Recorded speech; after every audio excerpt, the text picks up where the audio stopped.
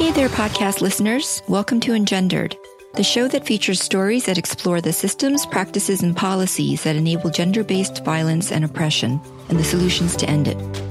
We use gender as a lens to understand power and oppression, teach feminism, and decolonize hearts and minds, one story at a time. Engendered is sponsored by Can Do It, spelled Kanduit, and I'm your host, Terry Yuan. Today's guest is Dorchen Leidholdt, the legal director of the New York City domestic violence agency Sanctuary for Families. In her main role, Dorchen heads the agency's legal services for survivors of gender-based violence, including providing support for obtaining orders of protection, immigration support, and sex trafficking. In addition to this important work, Dorchen also leads the Incarcerated Gender Violence Survivors Initiative, a collaboration amongst legal and social service agencies, law firms, advocacy groups, former judges, and incarcerated survivors committed to assisting survivors of gender-based incarceration in New York State. Our conversation will focus on this initiative and the systemic context of the criminal justice system, its policies and practices that exact a heavy toll on victims and survivors of domestic and sexual abuse, and its intersection with gender, race, class, and disability. Welcome, Dorchen. Thank you so much, Terry. So before we get started, I wanted to share some statistics for our listeners. There are over 1 million women behind bars, with New York State holding the fourth largest female prison population after Texas, California, and Florida. Women of color, especially Native American women, are disproportionately overrepresented in the criminal justice system. The majority of women prisoners are incarcerated for nonviolent crimes such as prostitution, fraud, or drug offenses. The prevalence of emotional, physical, and sexual violence against women is a significant contributing factor to women's use of illegal drugs.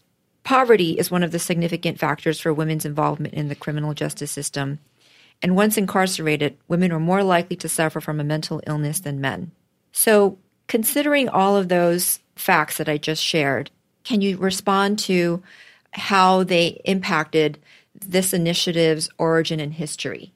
Because clearly there's been a problem for a long time. So I'm wondering, why did it take so long in some ways for this initiative to come together? Yes. Well, Terry, I think it's clear to say that feminists have been focused on this issue really since the mid-1970s. And some of the most important early feminist work that's happened in our movement has addressed the issue of victims of gender-based violence who fought back against their abusers. And so often these women were sentenced to extraordinarily long prison terms. The domestic violence was ignored. They were denied the opportunity to have expert witnesses on battered woman syndrome, for example, testify at their trials. And just to point to one extraordinary pioneer, Sarah Buell, who I consider one of the founding mothers of our movement, worked with others in Massachusetts to make a documentary called Defending Our Lives. It involved 4 narratives of women who were serving extraordinarily long sentences for having killed abusive intimate partners. It won an Academy Award, and it began to raise awareness. So this work is really nothing new, but it's interesting. I think that over time, there was less of a focus on incarcerated gender violence survivors, and we're reviving that work. And what happened for me is I read an incredible decision in the Law Journal by a judge, or actually a panel of judges for the Appellate Division First Department. And they upheld a great trial court decision in which the trial court judge, one Alice Schlesinger, had said that the parole board was wrong in not releasing a domestic violence victim named Nikki Rosakis. And essentially, Nikki Rosakis was not released on parole from prison because she continued to say in parole hearings that she had suffered abuse at the hands of her husband, whom she killed with his own gun, a gun that actually he had threatened her with multiple times and shot at her with. And so I read this decision, and it was an excellent decision. And then I wondered, is Nikki Rosakis getting representation? She's going to go up before the parole board again. And to my dismay, I learned that she was not. And at that point, I reached out to a colleague friend, Richard Rothman, who then was a partner at Weil Gotshal. He's now senior counsel. He's retired. And we took on Nikki's case. And it was an extraordinary education. I mean, we learned a lot about the history of abuse that she had suffered.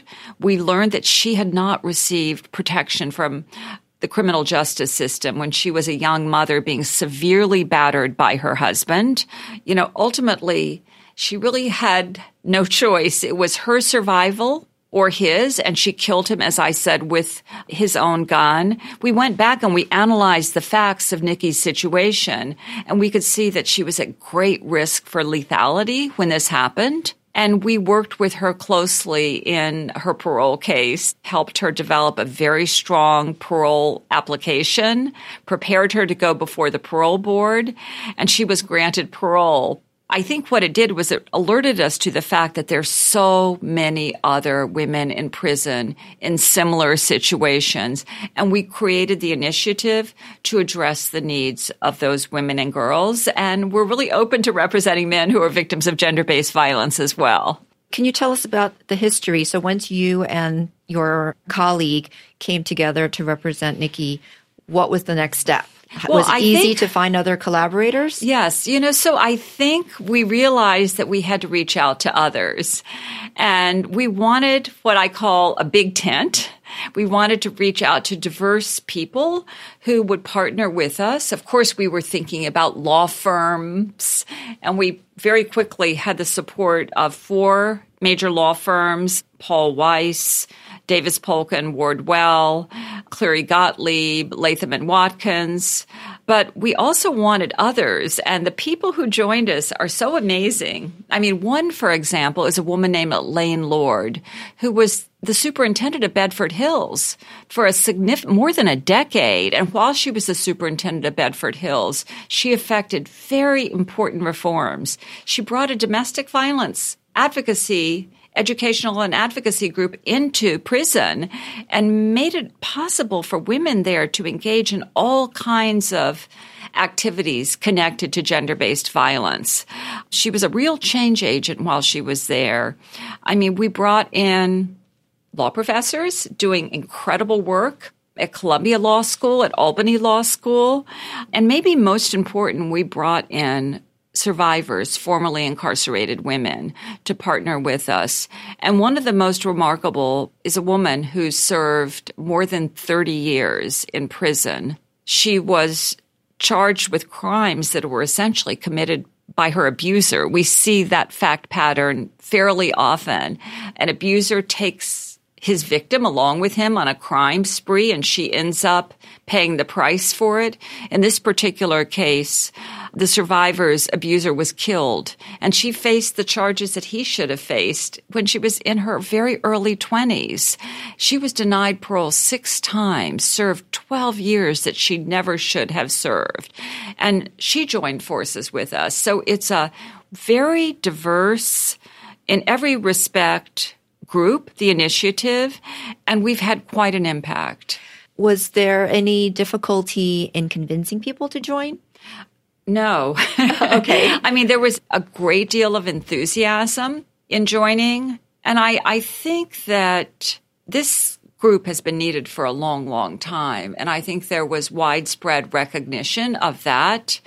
So individually, people had some knowledge of the need for the group to be in existence, but somehow didn't know how to make that happen. Absolutely. I mean, some were lawyers working on parole applications on their own, really longing for the support of others, but that group did not exist. Okay.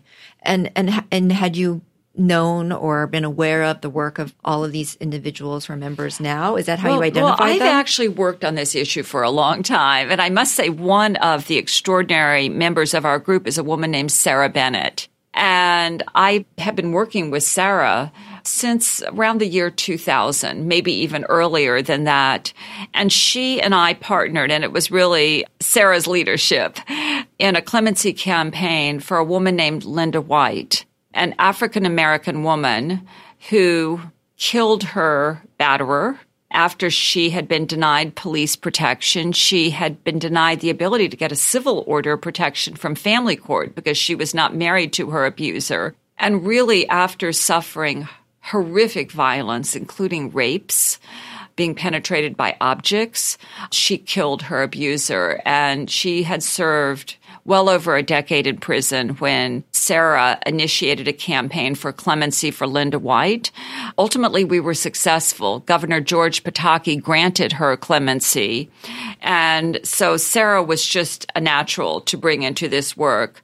But the work has been happening in New York State really since the 80s.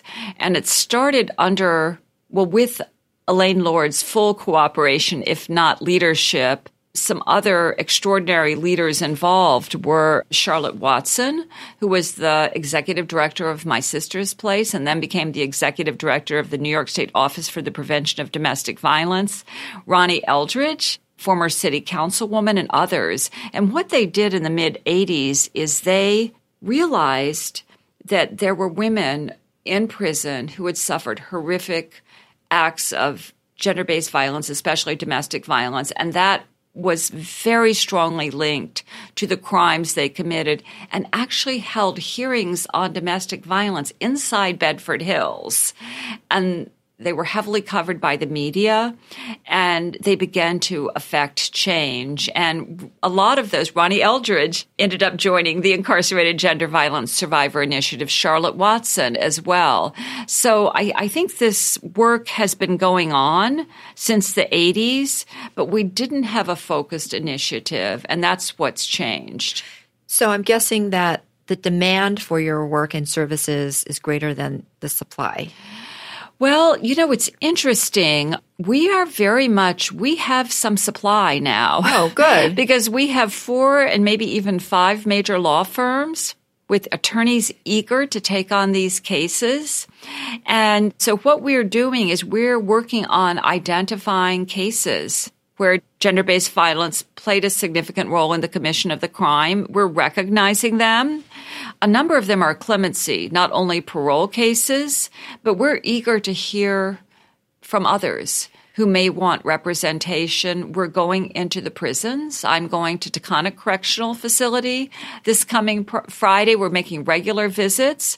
And so if anyone out there knows of a woman or a man whose crime was connected with gender-based violence and needs representation, please let us know. Okay, so besides you going out to the prison, what are the other ways by which you identify cases? And I must say that many of us are regularly going out to the prisons. Well, formerly incarcerated people are a great source of referrals. Uh-huh. I mean, it's just a huge gift to be working side by side with formerly incarcerated people. They have such a wealth of knowledge about prisons, the legal system, relevant law, and the histories of people inside who need our help. So they've been an incredible source. Are there any criteria for representation that would disqualify someone? So if the crime was not connected to gender-based violence, significantly connected, that might disqualify someone. But other than that, we are the Incarcerated Gender Violence Survivors Initiative. Other than that, I can't think of anything that would disqualify someone. The incarcerated people we're assisting are very diverse. We've just taken on the clemency case for a woman in her mid-60s who is suffering very severe disability. I was very happy when you were talking about the different forms of oppression, Terry, that you mentioned disability, because I think disabled people are often not included in the list of people who are discriminated against and suffer oppression. And this woman is a victim of very severe domestic violence and suffering from a debilitating, extremely painful spinal condition. And one of the firms is taking on her case. I'm so thrilled that there's a possibility of getting her out where she can get the medical help that she needs. She can't get it while she's in prison. She needs surgery that she can't get in prison because she needs to go into a rehabilitation facility, and that's not available to prisoners at Bedford Hills or Taconic. We found a law firm that is interested in representing a transgender man in an upstate prison. And he suffered very severe gender-based violence himself. And also the crime that he committed was carried out when he was trying to protect a female partner, intimate partner, from gender-based violence. When I shared the statistics earlier, I didn't go into the specific numbers with regard to the connection between gender-based violence and incarceration. Mm-hmm. So I want to share some of those right now and have you respond. Many of the women who are incarcerated, as you have mentioned, have a shared history of abuse. So in other words, they've experienced some form of gender-based violence, such as either prostitution or sex trafficking, forced drug trafficking, or some sort of commercial sex exploitation and child sexual abuse. So I guess what I'd like to know is, if we are aware of these statistics, why isn't there more being done to actually address the causes, not just respond when the actual violence has already happened? Well, we really need to address the causes. It's clear, and there are not enough resources directed to prevention and to providing assistance at the earliest possible stage. That's absolutely true. I mean, we don't have a lot of education in our school system, for example. Guidance counselors, teachers are not trained to spot the signs of childhood sexual abuse, physical abuse, other forms of abuse, and provide assistance to children, survivors, families. So I think we need to put a lot more in the way of resources into the front end. No question about it. And then just generally, there's not a lot of awareness, even today, and there's a tremendous amount of victim blaming, especially when you talk about forms of gender-based violence related to, sexual abuse and commercial sexual exploitation. We know there have been real problems with, for example, NYPD's response to sexual abuse, especially when it takes place in an intimate partner or acquaintance or dating context. A lot of victim blaming as well. And if we talk about commercial sexual exploitation, prostitution, trafficking, that's where we see real problems with institutions' responses, with systems' responses, a lot of victim blaming. Victims are denigrated as quote unquote prostitutes, or blinders are put on and they're called workers.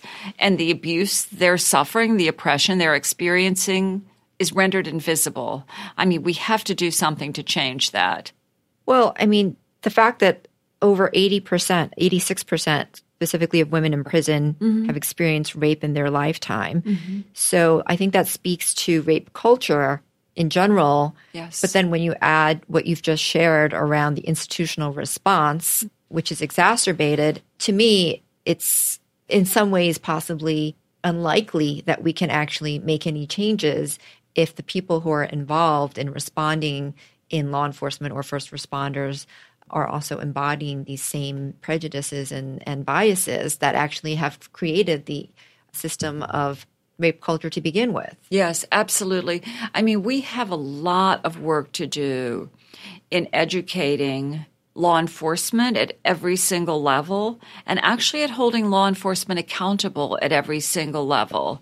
And that work has been going on. We've been trying to do it as a movement for decades now, but we still have a lot more work to do.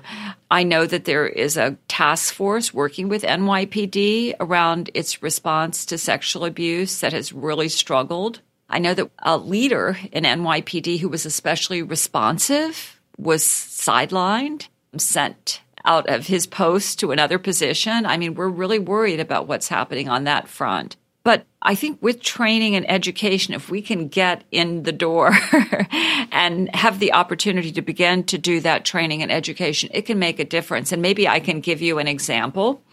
So last spring, we had the opportunity, with the complete support of the chair of the Parole Commission, to educate all of the parole commissioners in New York State about gender-based violence. And it was an intensive 5-hour training. We brought in an extraordinary professor from John Jay, Dr. Chicha Raghavan, to train about trauma, the science of trauma. And as important as Dr. Raghavan's presentation was, and you could see just a different level of awareness as she was speaking, and really, just parole commissioners having epiphanies about things like memory. If a trauma victim might actually not remember something, she or he may not be lying, but trauma affects memory. But I think as transformative as Dr. Raghavan's presentation was, even more transformative was the presentation by a survivor, a formerly incarcerated woman who had served more than 30 years. Not only about her experiences, about the crime itself and her experience in prison, about experiences that preceded that. Growing up in foster care, being sexually abused repeatedly by her foster father, and ending up with no support whatsoever after leaving a group home, and ending up, not surprisingly, in a severely abusive relationship. As she was detailing her history to the parole commissioners, some of them began to weep. And you could watch hearts and minds changing to an extent. I don't want to overstate that, but I think that the voice of a survivor in that kind of context really can change things in an important way. We need to follow up with that. And I think many had not contemplated that the women and men who come before them might have histories of severe, long-standing abuse, discrimination, oppression. That all sounds great. And then the reason I'm having my response to you while you were talking is, but all of this information is already available.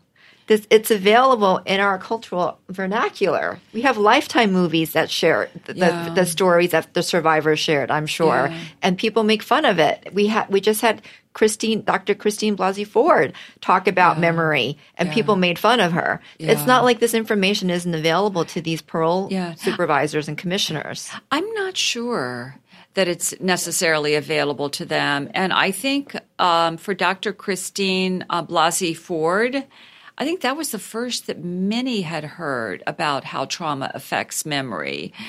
Maybe there's some Lifetime movies out there, but I don't know. And I mean, even recently, there's so much out in the broader culture that distorts, that covers over, that romanticizes, that sanitizes. I'm not sure that a consumer of popular culture really can distill those messages very easily. Criminal Minds. Law and Order SVU. It's all about the construction of psychopathy. But I want to tell you, Law and Order, forgive me, gets it wrong more often than it gets it right. As much as I love Mariska Hargitay, as much as I love the Joyful Heart Foundation, the organization she founded, she's great. But, I've noticed so often how that Law and Order gets it wrong, and the message that's propagated in popular culture is really problematic. Can you give me some examples where she gets it wrong? Well, Law and Order, or the Law and Order SVU franchise. Maybe every other episode it gets it wrong, I must say. But I watched a series about Patty Hearst and her abduction. And there was nothing, I believe it was a CNN series. There was really nothing meaningful about trauma and trauma bonding. It's impossible to understand what happened to her if you don't understand trauma bonding. Traumatic bonding, that's a key part of what Dr. Raghavan was training the parole commissioners in. So I think that a lot of this was new information and was presented with the blessing, so to speak, of the institution itself. And I think more of that, much, much more of that needs to happen, coupled with accountability. What actually was covered during those 5 hours? It doesn't seem like it's enough. And what are the next steps for them? So we want to follow up. And actually, I had a conversation with the chair of the parole board, and they want more training. And this request comes from the commissioners themselves. I just want to say, I don't want to sound like a starry-eyed Pollyanna, and Unfortunately, I am sort of congenitally an optimist, but there were some other things I noticed in that training, and that is there were many new parole commissioners. There were parole commissioners who were coming from places other than law enforcement. There were more parole commissioners of color than ever before, and that can affect change as well. Coming from other sectors, meaning healthcare, maybe social work, healthcare, nonprofits. And I do know that the governor is very eager to fill vacancies with people like that. So if you come from one of those realms and want a very demanding but very important job as a parole commissioner, please submit your application. Before you started the initiative, there are a lot of statistics and facts that actually justified and exposed the gender bias that women who are incarcerated face compared to men. And one of them is, at least in New York, and a study that was conducted in New York, the women who are incarcerated that were survivors of gender-based violence had a 0% recidivism rate. Yeah. And yet the clemency and parole rates were not reflective of that risk. Right. How much weight can we actually give to facts if people if they're going to ignore them? Yeah, I agree. Women who have been incarcerated for crimes that emerge from experiences of gender-based violence don't commit crimes when they get out. I mean, that is just a fact. We know it anecdotally, and we know it from research that is out there. Unfortunately, I think we need a lot more research in this area, and research is thin. So this is an appeal to researchers. If we need more studies about recidivism and gender-based violence, very, very important. But we do have evidence, and that evidence, unfortunately, is almost ignored. And certainly when we did our training with the parole commissioners, we emphasized the very low to non-existent recidivism rate of incarcerated gender violence survivors. Is there an objective set of criteria for determining whether someone should be paroled? Well, what there's a test called a COMPASS test. And most incarcerated survivors, well, first of all, most of them have just unblemished prison records. Ironically, some of them feel safe for the first time in their lives when they're in prison. And what a sad statement is that. I've heard that repeatedly when I've met with survivors. Very often they end up becoming the most trusted inmates who forge strong relationships, not only with other inmates, mentoring relationships with other inmates, but with prison leaders. And there are some enlightened and involved leaders like Elaine Lord. I have met with the superintendent of Taconic Correctional Facility, and she is one of them who are change agents. Of course, it's hard to affect change in that context. But we have seen instances in which the COMPASS test results have been problematic. And in our individual advocacy for incarcerated gender violence survivors, we're working to address that. We're bringing it to the attention of prison officials. And we're also bringing in experts that will challenge problematic COMPASS results. So the COMPASS test is being used for all genders of incarcerated people. Okay. Yes. And so is it being selectively applied in the determination of parole? Because then I would see that to be a problem. Yeah, I don't think it's being selectively applied in that women are being discriminated against in some way in its application. Sometimes in some instances it may be inaccurately applied, and that can be really problematic. For example, I am working on one case in which it was not well applied. It was applied in a sloppy way. The information is inaccurate, and it suggests that this particular incarcerated survivor has a substance abuse issue. She hasn't used illegal substances, in more than 20 years, and was not using them at the time that she committed the crime. So it's very, very important that the testers get it right. And it's very important that these survivors have attorneys who can, when testers get it wrong, can hold those testers accountable and try to ensure that accurate COMPASS results inform the parole application. I see. So in our discussion, we've talked a lot about the current work that's being done to mitigate some of the gender bias effects of the criminal justice system and its treatment of incarcerated gender-based violence survivors. So I'd like to play a game with you. Pretend that you have a magic wand. I'm going to ask you a series of questions, and I want you to answer as if you had the magic wand, and you could do whatever you wanted to do to address the facts and the statistics that I'm about to share. Okay, so the first, girls of color who are victims of abuse are more likely to be processed by the criminal justice system and labeled as offenders than white girls. So white girls who are abused have a better chance of being treated as victims and referred to child welfare and mental health systems, for example. So what can we do about racial bias in the system? So I think that is intensive education within law enforcement at every level and with child welfare at every level. I mean, there is work happening. You know, I've seen some very positive changes with child welfare authorities.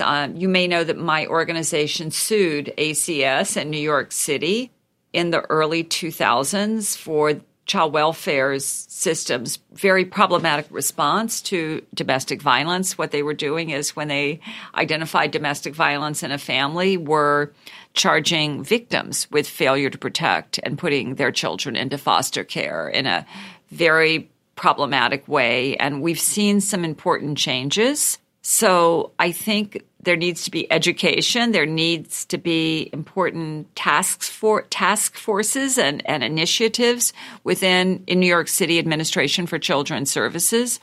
I've seen some of that work happening around the issue of trafficking of children, not enough around racism, especially as it involves girls of color.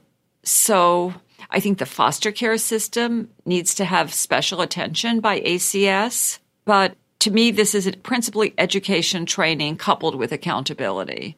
Okay. Next one. Women of all races use drugs at approximately the same rate, but women of color are arrested and imprisoned at much higher rates. So this speaks to both the perception of our society and who use drugs and why and how they're labeled. In your earlier question and answer, you were talking more about the systemic response of the various systems that you work with. What can we do for this answer with regard to culture and education, like starting earlier, before people actually become caseworkers in the Administration for Children's Services, before they become adults and decide to go into law enforcement as a job? You know, how can we shape them and their opinions and attitudes so that they're going in for the right reasons with the right mindset? I mean, I think that's getting into educational institutions to the greatest extent possible. You know, I have the privilege of teaching a course on domestic violence and the law at Silberman School of Social Work. And one of the things I've been really surprised by, my students are mostly workers on the front lines of all of these, of nonprofits, of city agencies like ACS. And I have been astonished by the paucity of education that they've gotten about gender-based violence and sexism, racism, overlapping oppressions. And I find focusing intensively on those issues in my course has a big impact. So getting, That's basically sociology 101. Yes. Sociology, psychology, feminism 101. Yes. And, my students are incredibly receptive. Many of my students are themselves survivors, but have not really processed it or had the information they need. I mean, this just goes back to popular culture. I don't think does a very good job of educating people about these issues, the reality, the prevalence, the role of trauma. So I think getting into educational institutions is crucially important. Which one might argue could be a difference of opinion and a cultural, because people have different opinions about what is culture and what is appropriate culture to teach. Yes. And for example, in teaching about the culture of consent, you actually have to talk about, give sexual education, a priority in the schools. Yes. And if abstinence is something that you believe in, then there's no opportunity to talk about consent. Yes, absolutely. And getting good sex education in the schools that is intersectional in its approach and is feminist in its approach is crucially, crucially important. I mean, what we're seeing is our young people are getting most of their information about sexuality from pornography, which is extraordinarily accessible, tends to be extremely misogynistic, increasingly misogynistic as time passes. And so never has it been so vitally important that there be excellent sex education in our school system. I'd love to ask you about your opinion of pornography, but we'll set that aside for a separate conversation. Well, I've been on the record about that. Oh, so. Okay. Would you like to share? No, I mean, pornography is a form of socialization for everyone in this society, and it seeps into every part of our culture. I mean, for example, women and girls are exposed to it because it infects the fashion industry and fashion magazines, social media, etc. But, sadly, it is the way at an increasingly young age, because it's so accessible via social media, that boys in particular are educated about sex, and it is the messages are deeply misogynistic. It communicates the message that women and girls are commodities, essentially objects to be consumed, not human beings with their own and owners of their bodies and their sexuality. It's a very narrow form of sexuality that's being inculcated, and it's very consistent, part of rape culture. Mm-hmm. So it's problematic, and it is ubiquitous. So what are your thoughts around the legalization of prostitution, for example, and pornography in general? Do you believe that there can be any form of pornography that is appropriate? Like some feminists have said, erotica is okay as long as you take the power and control away and it's equally consensual, mutual. Well, that's Gloria Steinem's position, and I don't, I'm supportive of that. It doesn't mean, can there be sexually explicit imagery that is predicated on gender equality? Of course. I wouldn't call that pornography. Gloria, I would call it erotica. Pornography, the term pornography comes from the term, I believe it's Latin or Greek, the writing about quote unquote whores. That's not a word I use, but it really comes from the commercial sexual exploitation and abuse of women and girls. But about the legalization of prostitution, I mean, we've seen that experiment play out in countries like Germany, the Netherlands, and so forth. And just it is state-sanctioned prostitution. It falsely posits prostitution as a job like any other job. It's not. And creates an enormous demand for prostitution. And the inevitable response is an increase in trafficking of the most vulnerable girls and women. So if we look at Germany and the Netherlands, who is being prostituted in those countries? Immigrant women from the global South and East. And it's so with strong indicia of trafficking. In Germany, to meet the demand created by legalization, there have been the development of mega brothels where the women who are employed by those mega brothels have to do anything that the brothel owners demand. And we know a lot about who those women are. Many, many of them are women and girls from Eastern Europe under the control of traffickers. So legalization rolls out the red carpet to traffickers and their confederates. It's a disaster for women's safety and for gender equality. So I'm very much opposed to the legalization of prostitution. What about the Nordic model? Well, I think the Nordic model is the way to go. And we've seen that now not only in Norway and Sweden, but also in France, to a certain extent in Canada. And it's predicated on the idea that there is a link between prostitution and trafficking, that no one should be arrested for prostitution, that people in conditions of prostitution are at great risk, and that who should be held accountable?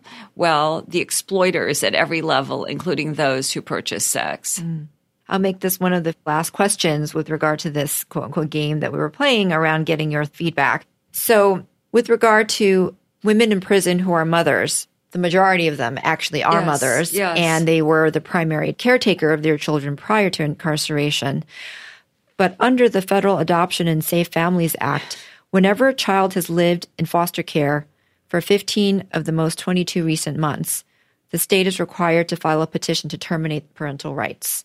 And although the minimum sentence for female offenders, generally 36 months, this rule doesn't make an exception for incarcerated parents. So it, in my eye, extends the gender bias that survivors already face when they're going through divorce or custody and then being criminalized. If this is a fact, what can we do about this? Yeah. I mean, I'm very worried about the Adoption and Safe Families Act as it impacts incarcerated women. I mean, one of the cruelest punishments that incarcerated women and sometimes men, incarcerated gender violence survivors in particular, face is separation from their beloved children. And so often the survivors were the primary caretakers of these children. And I have to give an enormous shout out to organizations that make it possible for survivors, women generally, to visit with their children while they're in prison. But I'm also seeing the Adoption and Safe Families Act being used against gender violence survivors generally, trafficking victims and others who their children are taken from them, often wrongly, end up in foster care, often for sustained periods of time. Foster care agencies have a really problematic track record in keeping those relationships going strong. And these women face termination of their parental rights. We're involved in a case right now for a woman who was trafficked completely under the control of a brutal, brutal pimp with 2 children. And ultimately, she was able to get services and get out, and she's now gainfully employed. She's a little bit of a star now, a survivor leader who's been recognized by the Human Trafficking Intervention Court. But her parental rights to her older child were terminated. And we're assisting her in appealing that determination. We've submitted an amicus brief in her support. Ironically and contradictorily, her parental rights to her second child were not terminated because there was a change in judge, and the second judge understood trafficking and enabled her to quickly have unsupervised visitation with this child. But we know that children want relationships with their biological parents. Always. And even when parental rights are terminated, that does not stop that child from seeking out the biological parent, biological mother in particular. And what an injustice this law is doing to mothers and children, especially those who are poor, of color, subjected to gender-based violence. I imagine that it's also being used to impact the immigrant women who are coming through the borders who have been separated from their children as well. Of course, they're going to be at special risk. So earlier in the introduction, I talked about the intersection between gender, disability, race, and class. So these last 2 comments deal with class and disability. Mm-hmm. Nearly 30% of women prisoners were receiving public assistance before their arrest, compared to 8% of male prisoners. And nearly 20% of them report being homeless the year prior to incarceration. And women in prison are also more likely to suffer from a mental illness than men once they are in prison. So what can we do to address the disproportionate impact of class and disability and on women? Well, that's a big, big problem, a big problem. And as you were detailing those statistics, I was thinking that in terms of mental health in women in prison, so often that has to do with trauma.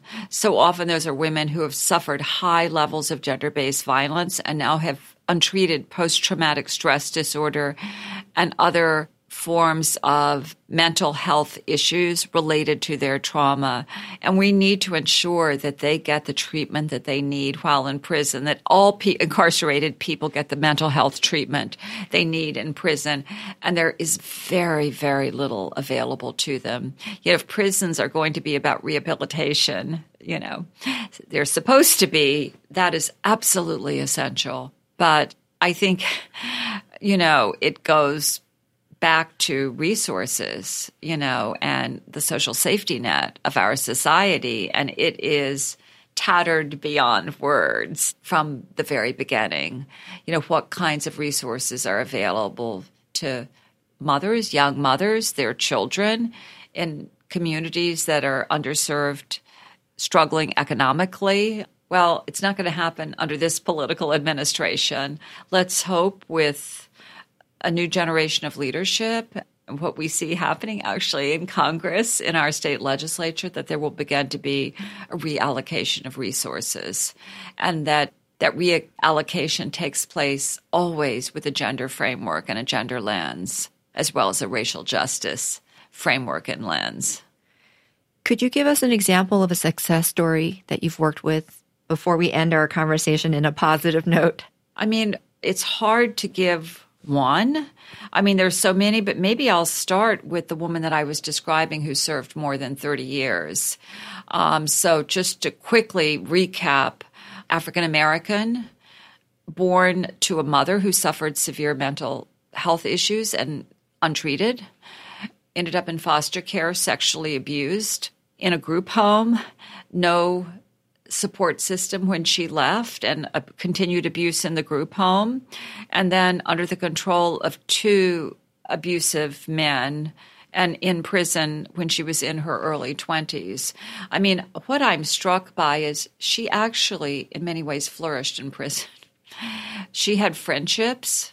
She was safe. This is not an advertisement for prison. It's just a measure of how traumatic her life was prior to prison, and was very, very trusted by the leadership. And fortunately, ultimately, it was Elaine Lord, who was a very wise woman who, when she became the superintendent of Bedford Hills, but when she got out with support and assistance from a whole network of friends and supporters, she ended up employed with a great job running the shelter program of a prominent domestic violence organization. She became an activist and leader. She's now a leader in the Incarcerated Gender Violence Survivor Initiative. She's using her own story to raise awareness, to affect change, to empower others. So, I mean, that would be an example. I mean, we talk about oppression and abuse and suffering. We can't lose sight of resilience. And we've seen that survivors have incredible stores of resilience, so much to offer our society. So that would be one success story. And I think the support system that, among others, my colleague Charlotte Watson helped provide her, went to visit her while she was in prison, encouraged her to apply for parole. Elaine Lord and others, I think that was really transformative and made all the difference. Thank you. At the end of every conversation, we ask our guests a series of questions, engendered questions that I've adapted from the Inside the Actor Studio questionnaire. My first question to you is, what is at stake in the struggle to end gender-based violence and oppression? I mean, everything. Everything is at stake. The well-being, safety, equality, possibilities, future of women and men alike.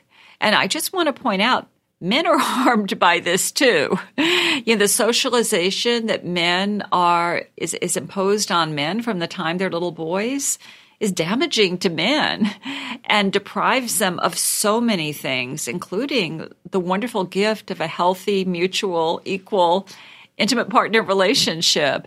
And ultimately, of course, the safety of our and survival of our planet. You know, our planet is at enormous risk.